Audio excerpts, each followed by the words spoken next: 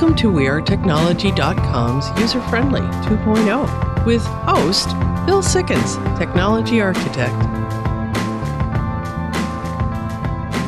And this is User-Friendly 2.0. Thank you for joining us this week. We've got a great show for you.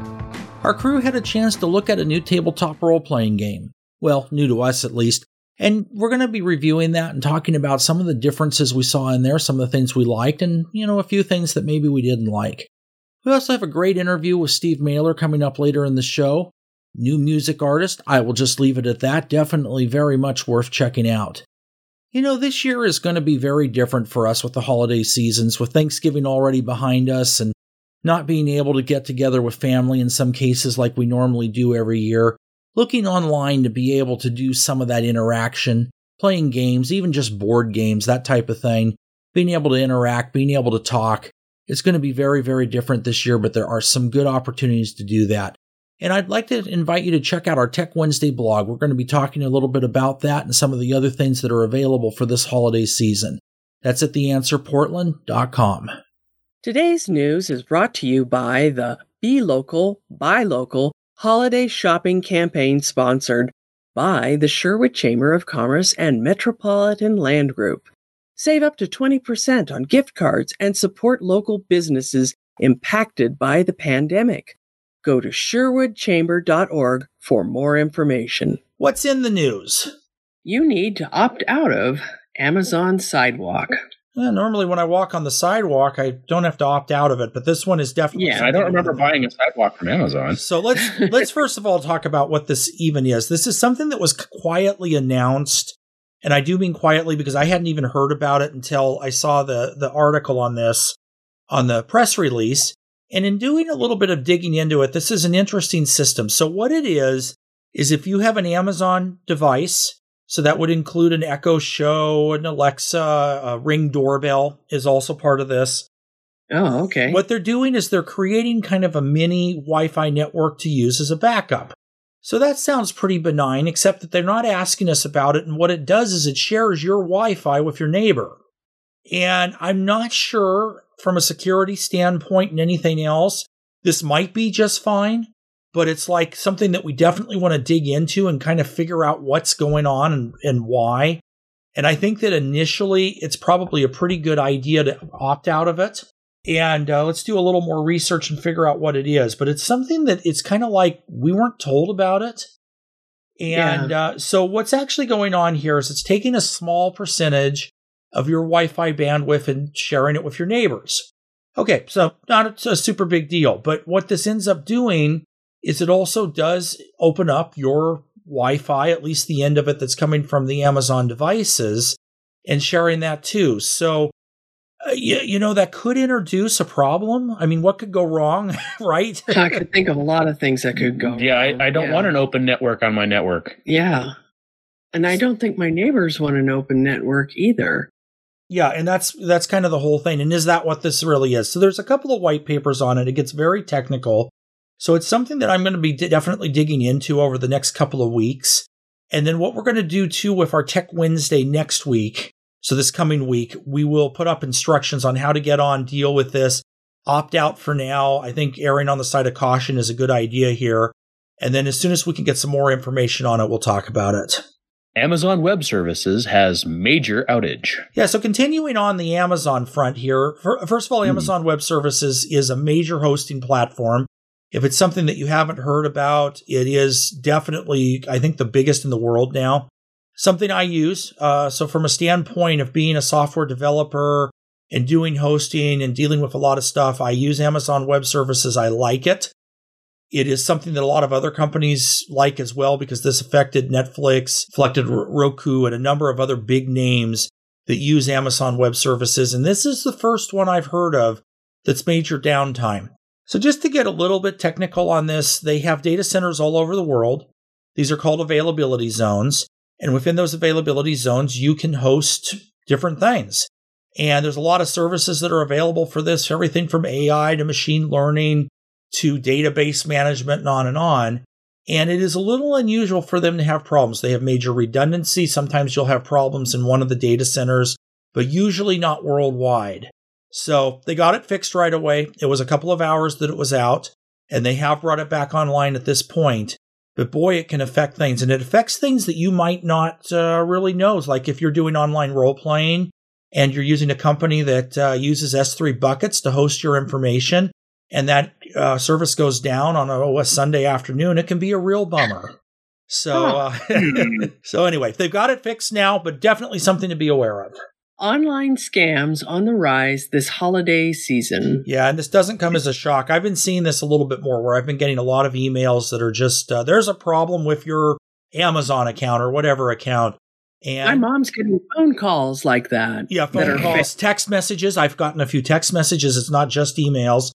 And you want to be very, very careful because it looks and feels just like the real thing.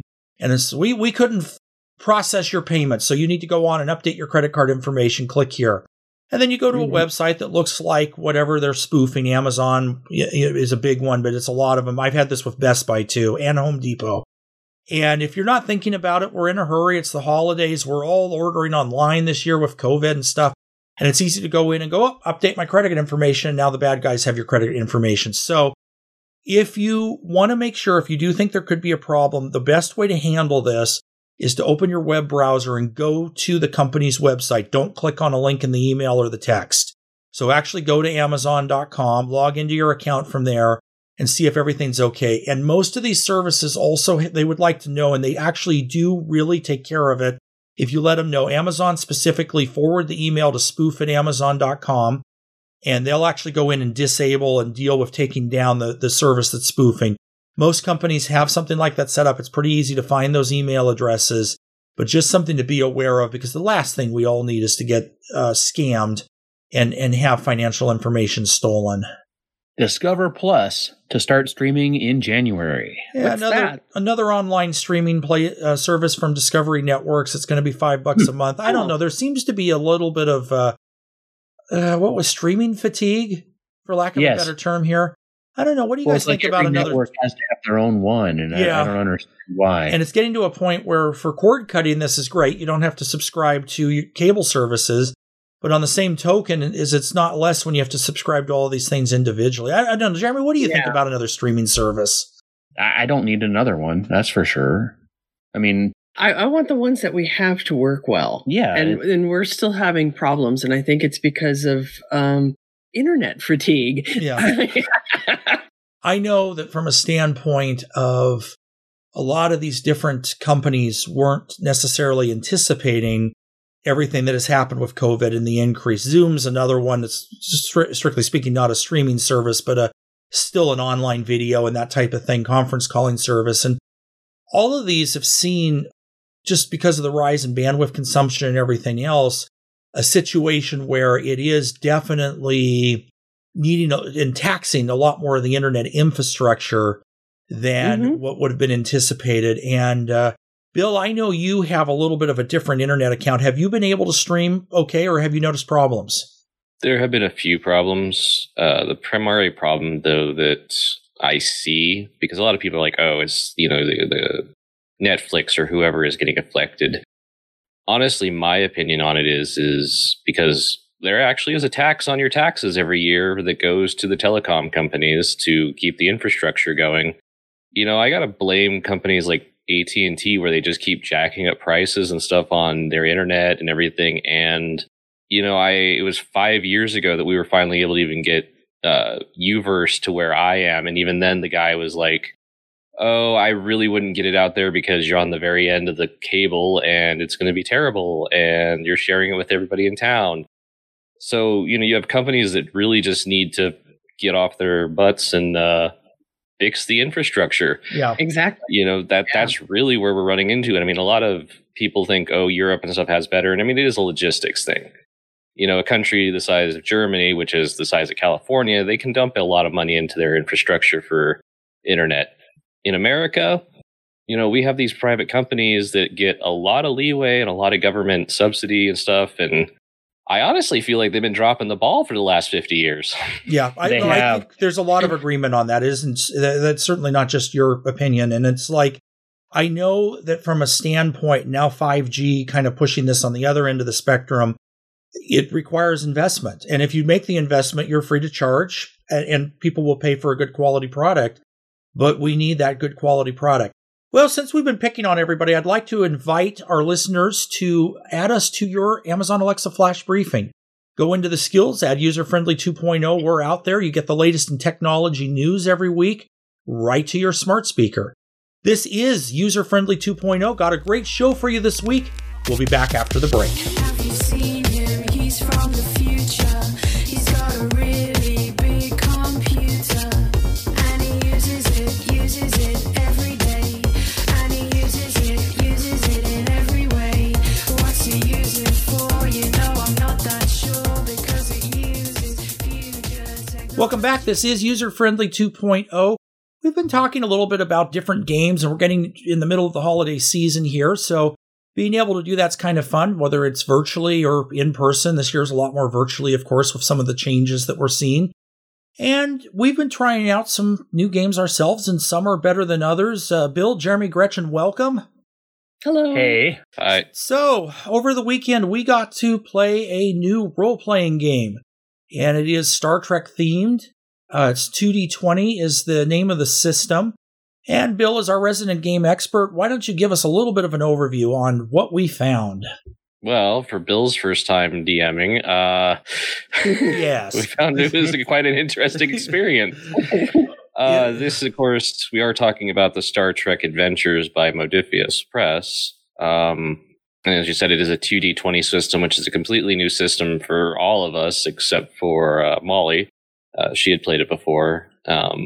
But I guess the biggest thing we could say is, and this was our complaint, I guess, across the board, was that the books were just really, really hard to find information. The combat system was very confusing. Like, what was it? We found character creation to be fairly easy, especially once I found that online character creator. Right. Yeah, that was great. It really helped us streamline it.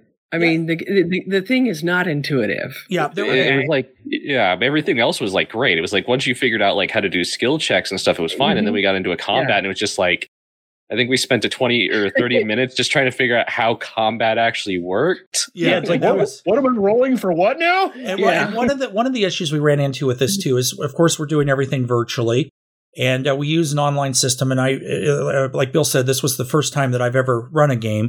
So the first thing I ran into was some technical problems with that.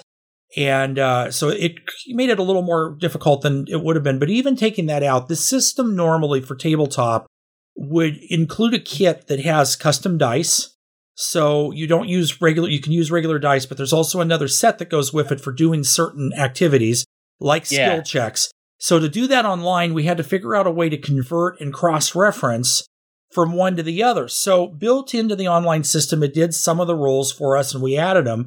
But there's a way in there where you can mouse over and see what the actual dice roll was and what it's doing to do it. And it was like a formula that's longer than some of the quantum physics things that I've dealt with in the past. I mean, it was this letters and numbers and everything else, and you're kind of going, parentheses. Wow. Yeah, lots of brackets and parentheses, and it was very confusing to try and figure out how it was going to roll something and keep something and then subtract this other thing and then multiply and divide by some other stuff to make up the number. It's like, why don't you just roll a die? Yeah. Just to put it into the layman's for everybody, we're talking about Roll20, and the way that it calculates rolls and such, it does use a small formula. Once you know the syntax for it, it's actually pretty easy to read.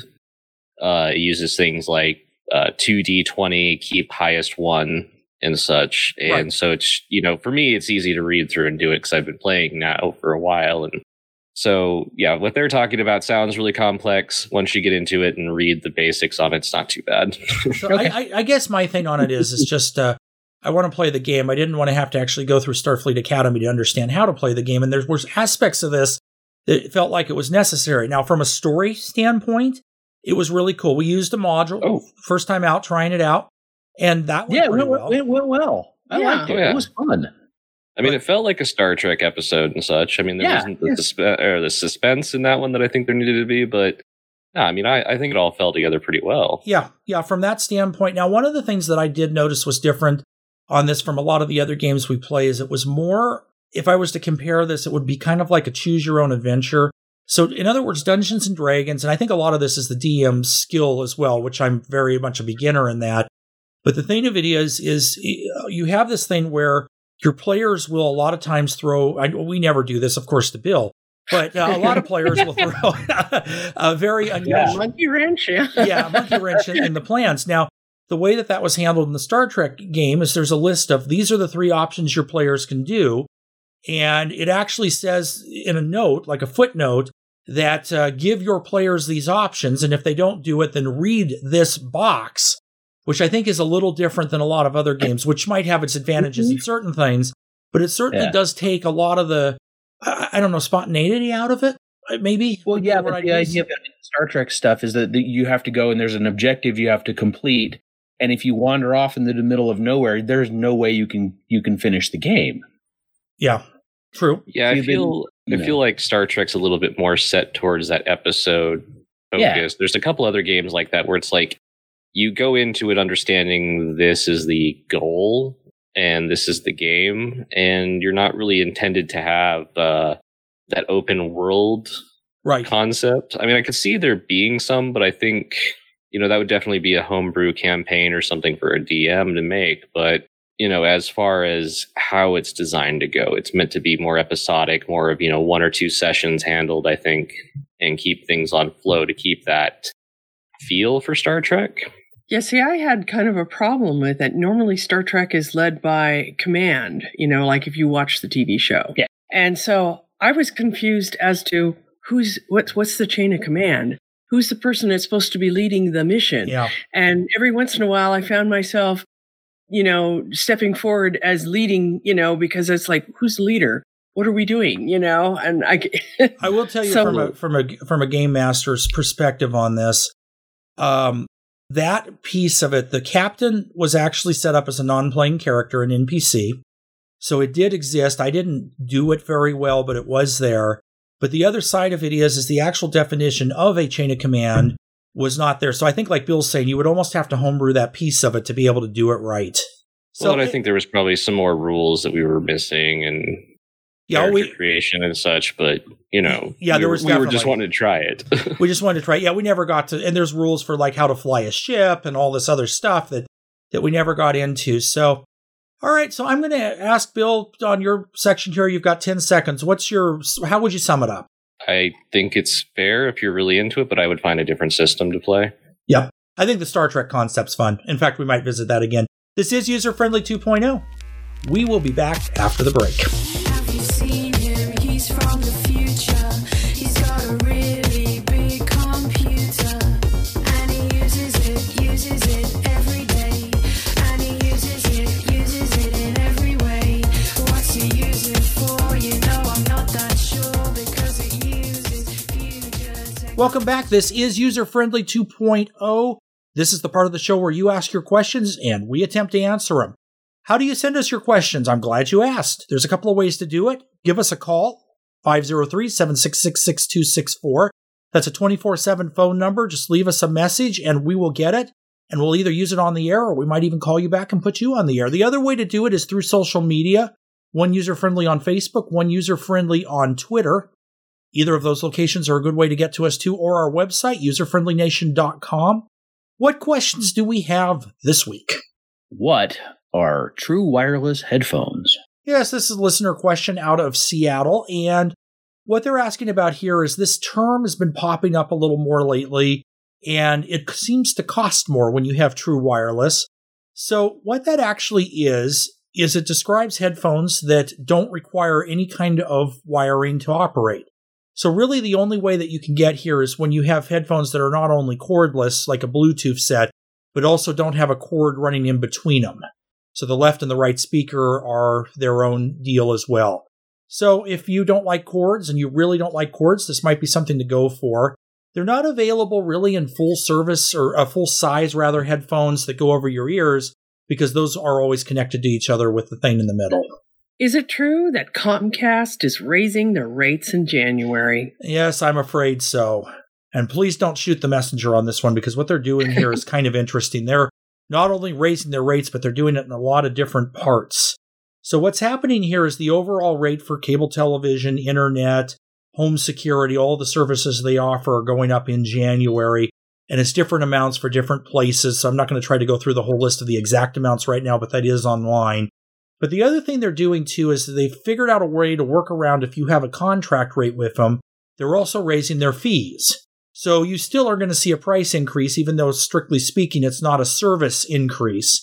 And then the third thing that we're seeing coming up here is they're implementing a data cap at 1.2 terabytes. This is something that has existed in some of their markets. Well, they're rolling that out to everywhere. A $10 charge for every additional 50 gigabytes of data beyond 1.2 terabyte.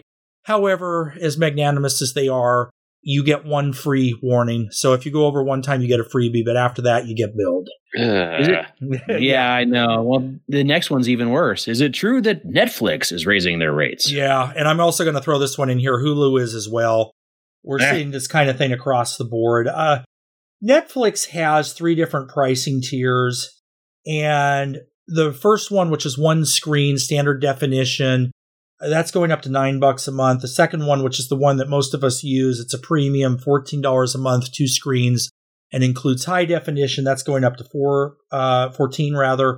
And then the higher tier, which does 4K, and I think has 4 screens simultaneously, is going up to $18 a month. So, the question becomes here is, how long does this stay worthwhile? And again, we were talking in the news a little bit earlier about streaming fatigue with the new Discovery Network. You kind of have to watch all of this because all of these little subscription amounts do add up very quickly. So it's about kind of picking and choosing what you want here. Netflix isn't too worried about it. Every time they've raised their rates in the past, the last time they did it was a year ago. Everybody grumbled about it then, but they didn't lose all their subscribers or anything. So, it's people don't like it, but they seem to pay it. Well, actually, Netflix had an issue where people were dropping their subscription and then resubscribing whenever something like The Crown came out to watch the new series, and then just binge watch it and then drop it again. Yep. Yeah. I could see that happening. But also, I just, the previous thing, Netflix and Hulu, as far as I know, aren't trying to cap your data. No, that is one thing. Their service is going up, the prices go up, but the capping of the data is definitely another little kind of trick they put in there. What is the Windows Insiders program? Yeah, listener question right here in Portland, and this is something that I've actually worked on as a developer for a long time, but it is open. Anybody can go on and sign up for it, and most people get approved for it. And what it is if you're a Windows enthusiast, or even if you're just interested in what's coming up and what's new, this gives you updates on everything that's going on, all of the new features that are coming out and that type of a thing. But they also do offer beta test, or what they call preview builds. And you can get the updates that would normally go into your Windows operating system a little bit early. Now, one thing I do say just on this is if you're going to do the Windows Insider program, it is better to do it from a machine that is not your primary computer, because there have been some bugs. I've had some times where I've been shut down from this. Normally it gets fixed up right away, and it's kind of cool to be able to do, but not a mission-critical computer. This is User Friendly 2.0. We'll be back after the break. Have you seen him? He's from the future. He's got a really big computer, and he uses it every day. And he uses it in every way. What's he use it for? I'm not that sure, because it uses future technology. Welcome back. This is User Friendly 2.0. Joining us now, Steve Mailer with his guest, Makayla Taylor. Well, thanks, guys. I'm on location with another amazing talent here at User Friendly. I saw this young lady about 3 years ago at Cowboy Con, or the first Cowboy Con back in 2017, and she was one of our stage performers providing musical entertainment for the crowd. And she is amazing because she's so young. I met her at 10 years old, and she has the voice, an incredible voice.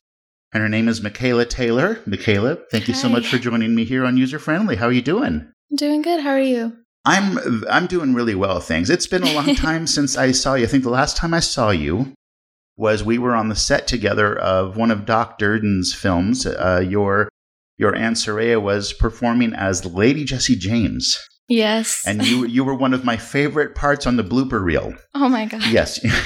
I'll have to show you that sometime. I think you saw it at the premiere, but one of the things that blew me away when I did meet you was you come off, in terms of your ability to perform, you come off much older than you are. So, how old were you when you started? I mean, I don't know if performing is the right word, but just realizing that you love music. When I was about 3 years old, Okay. I had this doll who sang, and I always sang with it. And then later on in life, my uncle started teaching me these old country music, and I started getting into it. Patsy Cline, Okay. Hank Williams. So I started singing all this stuff, and that's how I got into the music until I started getting on stage Okay. when I was 5 and 5 years old. 5 years old. Okay. Because one thing I noticed was what blew me away was, for most people, they have a fight or flight reaction to being in front of people in terms of performing. You do it like you're breathing. Do you ever get nervous? Oh, no. Honestly, no. I think my first time I've ever danced on stage, like started getting with the crowd, it was about 2 years ago. Okay. And I was so nervous. Really? Yes. You hide it really well. Yes. I was really nervous because I've never danced in front of a crowd. I've never, tried to get the crowd liven up. And Okay. I've always stood on stage. Right. But then I started getting used to it by thinking the crowd's not there. I pretend I'm in my room every time I sing. It's kind of weird. But I mean, there's an old adage that when you're about to go on stage or you're about to be in front of people, to put yourself at ease, you're supposed to imagine them being in their underwear. So I think your answer is probably better. Yeah. Probably less scary. I don't want to anyway. see that. Okay. And you mentioned Patsy Cline, because I do remember that is a lot of the songs you were performing at Cowboy Con and other places where I've seen Facebook videos of you. She does seem to be a really strong influence. Has that changed for you? I still sing Patsy Cline, and I still love Patsy Cline. Of course. That, I will be honest, that is starting to fade away a little bit. Okay. Because, I'm starting to do my own thing. Right. The new country these days. And I still sing Patsy Cline, and I still love her. I'll just say that. Now, you mentioned that you're doing some of your own new things that you've actually gone into, right? I mean, you're having new material that's written for you. Is that correct? Yes, that's correct. What has that process been like? Oh, it's been really different. Honestly, it's kind of scary because, your whole life you've been singing these cover songs. Sure. And these old songs, and you're like, oh, these are mine now. So it's kind of different, but honestly, it's great. And I also know that as part of your growth process, that you've been also working with a professional, I don't know if is vocal coach a right term, a proper term for what you're doing? Yes. How did that come about? I mean, how did you meet this person who's become your vocal coach? Do you have more than one coach? Oh, well, I have a writing coach. Writing coach. Okay. All right. Well, I mean, everything's a specialty. Oh, yeah. So, so tell me about, I think I saw on a posting that a new song that you're doing is called Alone. Is that Alone. correct? Yes. Okay. Alone. So tell us, is there a story behind Alone? There is a story. It's a song that, me and my manager, Bill Martison, wrote. It's because I want people to know that they're not alone. And that's what the song is saying. It's telling people that, you're not alone. And, everyone's been there. They felt like they're drowning in a whirlpool. Especially these days. Yes, especially with this COVID going on, that song is perfect. It is. So that's why I wrote that song. And has that been completed? Oh yeah, it's been completed. But right now it's a demo. We're not fully getting it out there right now. Because that was my next question: is how could someone hear that if they wanted to enjoy that? I guess it's right now. It's just not public. Not public right now. No, we're getting there. You're getting there. I mean, things are moving fast. I mean, 3 years ago when I met you, I mean, for me, I blink and I'm 3 years older. For someone who was 10, were you 10 years old? 10. So you're 13 now. 14. 14 now. Okay. All right. So yeah, it's how behind the times I am. I mean, that's a huge monumental growth change for someone your age. because you're not the young lady I remember from 3 years ago. Certainly, I mean, you're a young lady now, and it's been fun kind of following what you've been doing professionally, because you're referred to, and I've always liked this, is that you're referred to up in Virginia City as the Comstock sweetheart. Yes. Who named you that? Where did that come from? Honestly, James Clark. I have a friend of mine up in Virginia City named James Clark. He's huge. He's done all kinds of movies with trains and all kinds of stuff. So, he started saying, "Hey, little Comstock sweetheart." Oh, okay. So that started getting around about 2 years ago, and everyone started calling me that. I think I met Jim at Cowboy Con. I think they were premiering is it 3 Days in Paradise or something like that. I know they had a feature film that they were kind of getting circulated. Yes. And so I did meet James. So that's awesome. Another new thing I've heard is that you may be heading out to Nashville. Yes. What's that about? Well, we're heading to Nashville probably not this soon because this COVID and stuff is going on right now, and everything is shut down almost up there. So we are going to Nashville. Hopefully, I'd like to go there and meet some producers up there that we've been, heard about and that we've have connections with right now, which is amazing. Yes. And we'd love to go up there, and we can't wait. And the only thing that is kind of scary, I don't like flying. You don't like flying? No. Well, someone who is up and coming as you are, you better get used to it. You just better like being on coach buses, because that's how you're going to have to get around everywhere. Because what I see for you is your future is about as bright as your smile. Because you are amazing to listen to, and you're very approachable, and I just see, a lot of great things happening for you very, very quickly. Well, Makayla, thank you so much for joining me here on User Friendly. It was fun catching up. Thank you. And I'm going to be looking for you in the future. Okay. Bill, Jeremy, and Gretchen, guys, take it away. Steve, thank you for that. And tell us, how do you get a hold of Makayla? Well, Makayla has an interesting spelling. It's Makayla, and it's MakaylaTaylorMusic.com. All right. Well, hey, simple enough. We'll throw that out on our social media. Steve, thank you. This is User Friendly 2.0. We'll be back after the break. Have you seen him? He's from the future.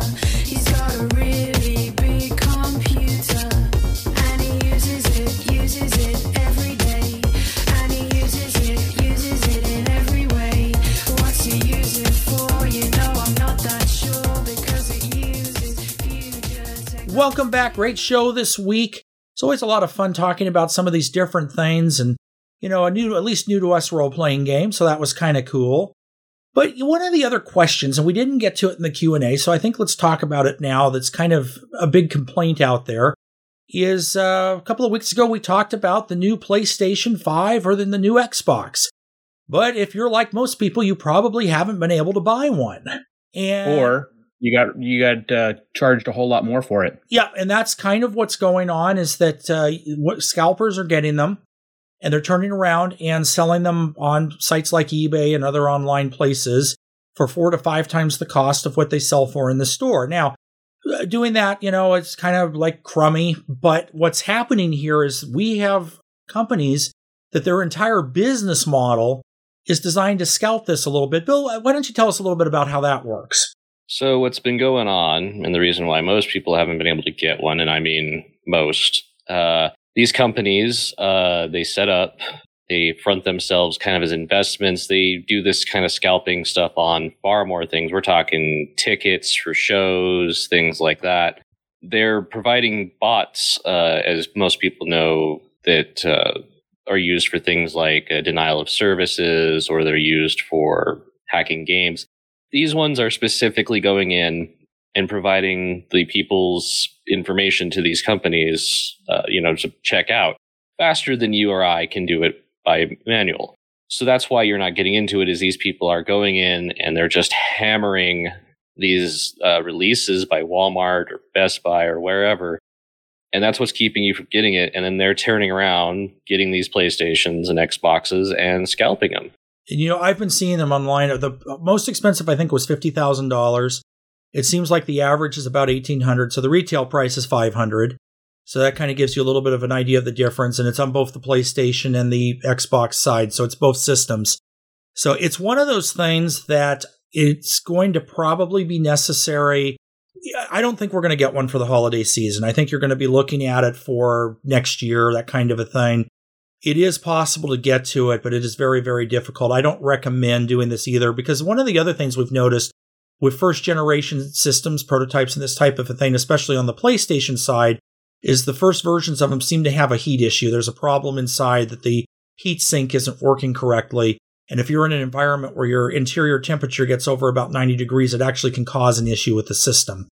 So there's some other things you might consider for the holiday. VR is another one. And for that, I invite you to check out our Tech Wednesday blog. We look at some of the different headsets. So if you can't get the new gaming console, maybe try out one of the headsets. We've had a lot of luck with them. Prices are coming down on that too. So there are definitely some other options. The blog is at theanswerportland.com. And this is User Friendly 2.0. Until next week, keeping you safe on the cutting edge. User Friendly 2.0 is copyright 2020 User Friendly Media Group Inc. The views and opinions expressed in this show are those of the host and not necessarily User Friendly Media Group Inc. or the station. Music licensing by BMI. Hosting provided by wearetechnology.com. Podcast available at theanswerportland.com or userfriendlyshow.com.